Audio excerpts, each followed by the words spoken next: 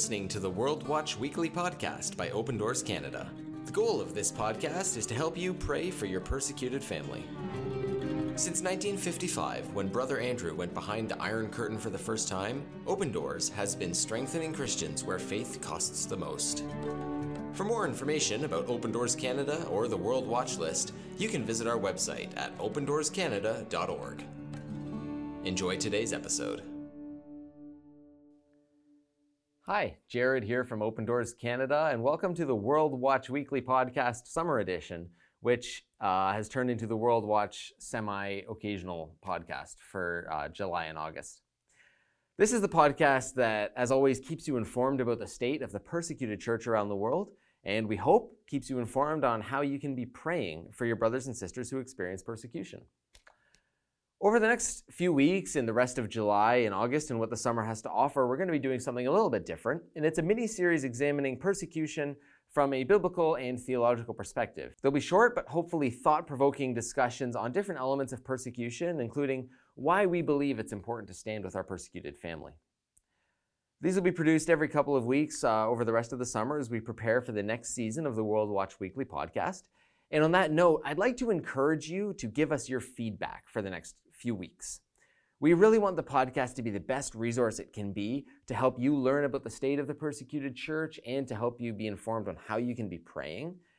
We're planning out the episodes for the upcoming season. We've got some new podcast equipment that hopefully will be upping the production quality. And we want to hear what you want.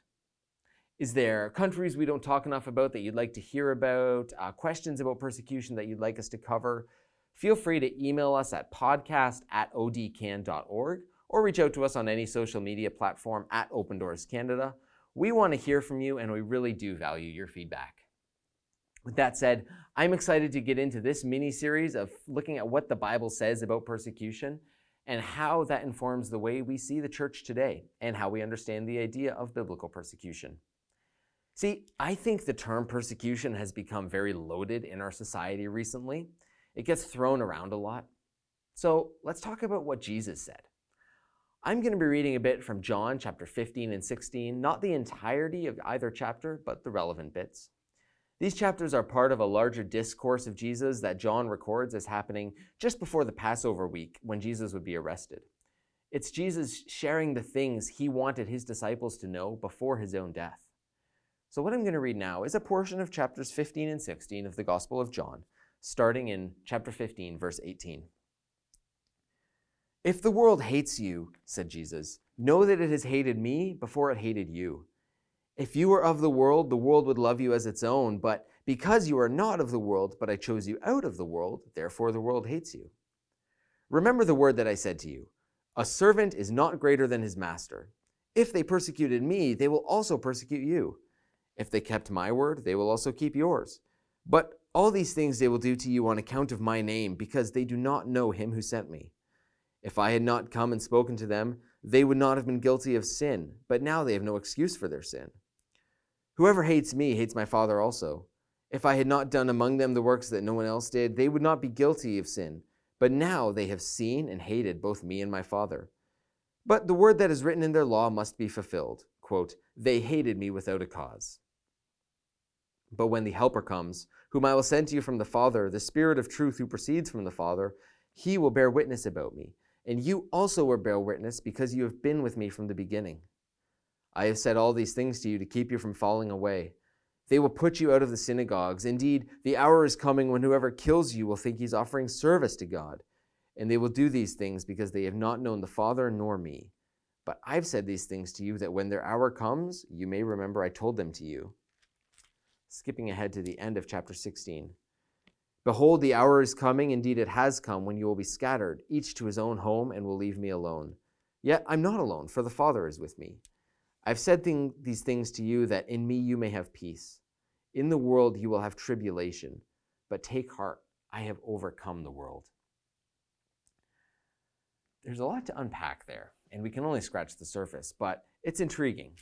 Jesus, knowing what was going to happen in the days to come, namely his arrest, death, resurrection, and eventual departure, wanted to ensure the disciples knew what was coming. There would be trials, there would be trouble, there would be persecution. Fast forward 2,000 years. How do we in 2023 Canada read this message that in the world there will be trials? Because the fact is, we don't experience persecution. We go to church on Sunday, we listen to Christian podcasts, we freely talk about Jesus' love. Well, to gain a greater understanding, let's look at a bit of history. If you're a regular listener to the podcast, you'll know that discussing the historical context is my favorite way to learn about today's context. So let's go over a couple millennia of church history really quick in an attempt to learn about Jesus' promise that there will be persecution. First of all, it's important to note that this text has its place in its own context and its own day and age. Jesus is talking to a specific group of 12 men, and sure enough, they were persecuted. According to church tradition, all the disciples, except John himself as well as Judas, were eventually killed because they spent their lives proclaiming the words of this humble carpenter who apparently rose from the dead. The New Testament records one of those deaths, that being James. The rest are left to a mix of threads of history, church tradition, as well as legend. It's hard to say, but from what we can tell, the disciples ended up spreading Jesus' good news to all corners of the known world at the time, and mostly ended up dying for it. Even while they were in Jerusalem, Jesus' words about being thrown out of the synagogue and being imprisoned did end up coming true. And in the generations to come, persecution ebbed and flowed. The Roman Empire was fairly tolerant of the religions of the peoples that they conquered, including ancient Israel. The one caveat to that was that Caesar, the emperor, also had to be glorified in those religions. And for the Christians, that was a deal breaker. So under some emperors more than others, particularly the Emperor Diocletian, Christians paid the price for that. And yet, the church continued to grow. Everything changed for Christians in the Roman Empire in the year 313 CE when the Emperor Constantine issued the Edict of Milan, which officially tolerated Christianity in the Roman Empire. And to make a very long story short, this was the first step towards Christianity becoming the official religion of the Roman Empire. That seems different from Jesus' promise that there would be persecution and trials. Well, over the centuries, things changed. Rome eventually fell, but the church grew in power and influence, and our understanding of church history is largely focused on the next several hundred years. The popes, the Reformation, the rise of the Puritan movement, the rise of evangelicalism. What's interesting in all this is that because the church had freedom, the church had power, the church had status, it had the opportunity to develop in the way it did. Theology could be developed and discussed in the universities. The Bible could be freely printed and studied. And all of that led to where we find ourselves today in Canada, with a plethora of theological information available to us at the touch of a button, different Bible translations, study Bibles available to us. There's even a number of churches in my city that I can visit any Sunday I want. Such incredible church growth and development. And yet Jesus said, you will be persecuted. The world will hate you. In the world you will have trouble. How does that square up? Well, there's lots that could be said, but here's where I would start in addressing that. See, in all the history that I just went over, it's basically the history of the church in Europe. That's where the church had the most power, like I said, and where lots of theological development occurred that shaped the center of the Christian tradition for centuries. And speaking as a Canadian, the predominant Christian movements in North America can usually be traced back to European roots. The thing is that while all this was happening over the millennia, Christians were faithfully worshiping elsewhere in the world as well. Let's look at Egypt as one example. The biggest Christian group in Egypt are the Copts, and to this day, Coptic Christians trace their faith back to the very beginnings of Christianity. Tradition holds that the first Egyptian churches were founded by Saint Mark, and although Christians did flourish in Egypt for some time, it didn't last. You see, while the Catholic Church in Europe was growing into a political powerhouse, Christians in Egypt dealt with the Arab conquest of the 7th century. By the year 1000, Egypt was a Muslim-majority nation. Persecution has its ups and downs since then for Christians in Egypt, with seasons of tolerance, seasons of oppression. But in the case of Coptic Christians living in a Muslim country, there's been a question of identity. The identity of belonging to a faith tradition that is ancient and goes back centuries, and the tension of living that out in a Muslim nation. And so in 2023, our brothers and sisters in Egypt find themselves the inheritors of 2,000 years of faith mixed with struggle. Now, before I continue, I'd like to make the usual disclaimer that I've just covered a very complicated situation in just a few moments, and there's infinitely more that can be said. I will link a few sources in the description for further reading, and I encourage you to visit Egypt's country profile on opendoorscanada.org to learn more. But today, Egypt finds itself at number 35 on the 2023 World Watch List, which is Open Doors' ranking of the most persecuted countries in the world. Persecution in Egypt generally takes the form of Christians being treated as second-class citizens. It's hard to be a Christian in Egypt. It's been hard for centuries, and yet the church remains. Here's the point I want to make. For 2,000 years, we have Christianity growing and learning and teaching freely in one part of the world, and in another part of the world, and many other parts of the world, I'm just using Egypt as one example, Christians have to wake up every day and make the conscious decision that they will continue to follow Jesus because they can't take that for granted. That sounds like a strong church to me. You see, Open Doors Canada's mission is to support churches in situations like this. I sometimes get asked if we work to help Christians leave these countries and escape persecution, and that's not really something we prioritize. Instead of taking churches out of the situation and out of the countries on the World Watch List, we want to help those churches thrive in the context they find themselves. Consider the nation of Iraq. Years ago, the Islamic State, or ISIS, took over portions of the country, forcing people there to flee, including many Christians. In recent years, since the fall of ISIS in Iraq, people have been able to move back and rebuild their homes and reestablish a presence in the Nineveh Plains region, including Christians. In this way, the church is growing, and Iraq again has a Christian presence, and the church remains strong despite persecution. See, Jesus said that in the world you will have trouble. He said that to his disciples, who certainly did have trouble.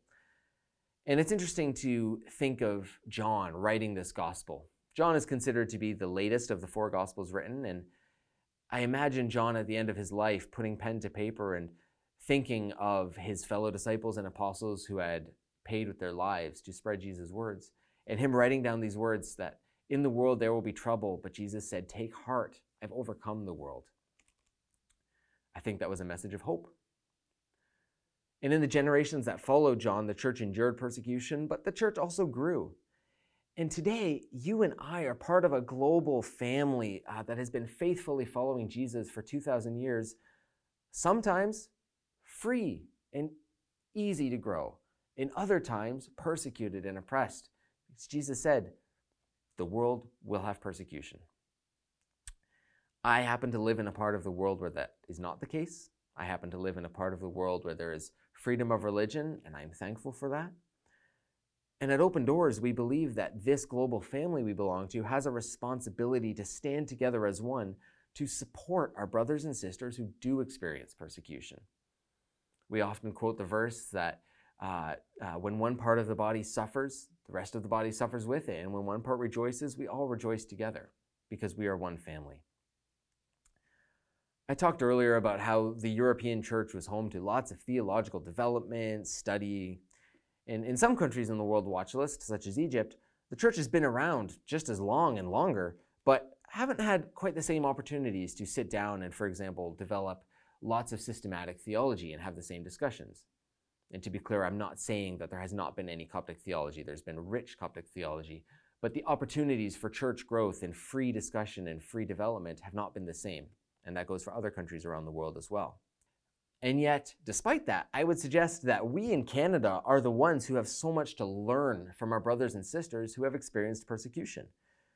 Open Doors works to strengthen the persecuted church, but we're the ones who can take the example of what it means to faithfully love God. It's easy to follow Jesus in Canada. What can we learn from those who really resonate with Jesus' words that in the world you will have trouble, but take heart, I've overcome the world? I think we can learn a lot about what it means to follow Jesus from our brothers and sisters who are persecuted. Well, thank you so much, Jared, for that amazing reflection on Jesus' teaching and what he means when he says that there's going to be persecution in the world. And, I personally really appreciated the reflection and the idea that, like, yeah, in Canada we inherit so much from the years and the centuries of theology and the years of study that have come. But I really love that humble attitude and the humble reflection that even though there's so much that I can inherit from Canadian culture, maybe there's still more that I can learn from Christians around the world. And we really believe that at Open Doors, our connection to our persecuted brothers and sisters around the world is not just so that we help them. They don't just need us. We also need them. We need each other. We're a global family, and each of us has different strengths and experiences that we can share with each other. And there's also so much that we can learn from each other. So thanks so much, Jared, for that amazing reflection and discussion. I'm just going to take a few moments to close the episode in prayer before Jared shares some final thoughts. Would you join me as we pray?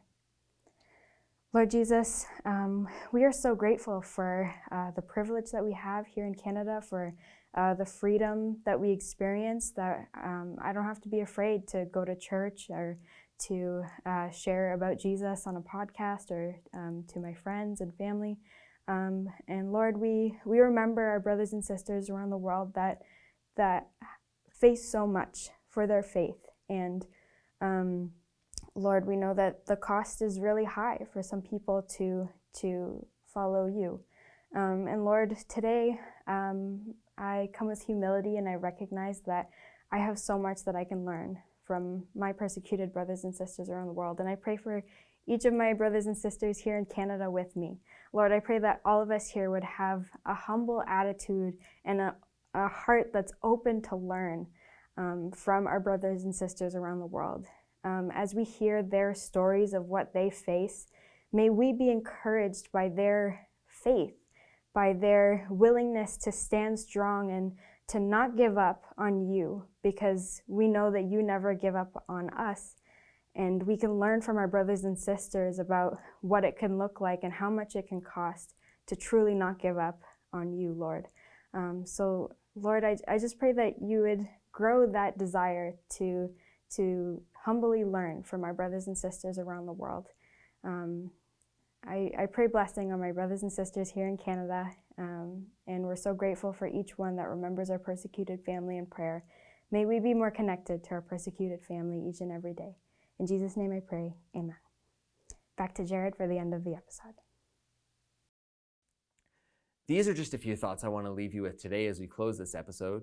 Like I said, we're going to have the next few episodes of the podcast be focused on different passages in the Bible about persecution and how we can use that to understand the church today. I hope it's given you something to think about.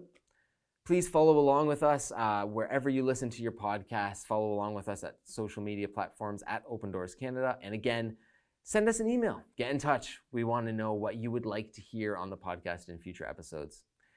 So thanks for tuning in today, and may God bless you. Thanks for listening to today's episode. Be sure to subscribe to the podcast, and for more information and more prayer points for persecuted Christians around the world, you can follow us on social media at Open Doors Canada or visit our website, opendoorscanada.org/pray. Thanks for listening. We'll see you next week.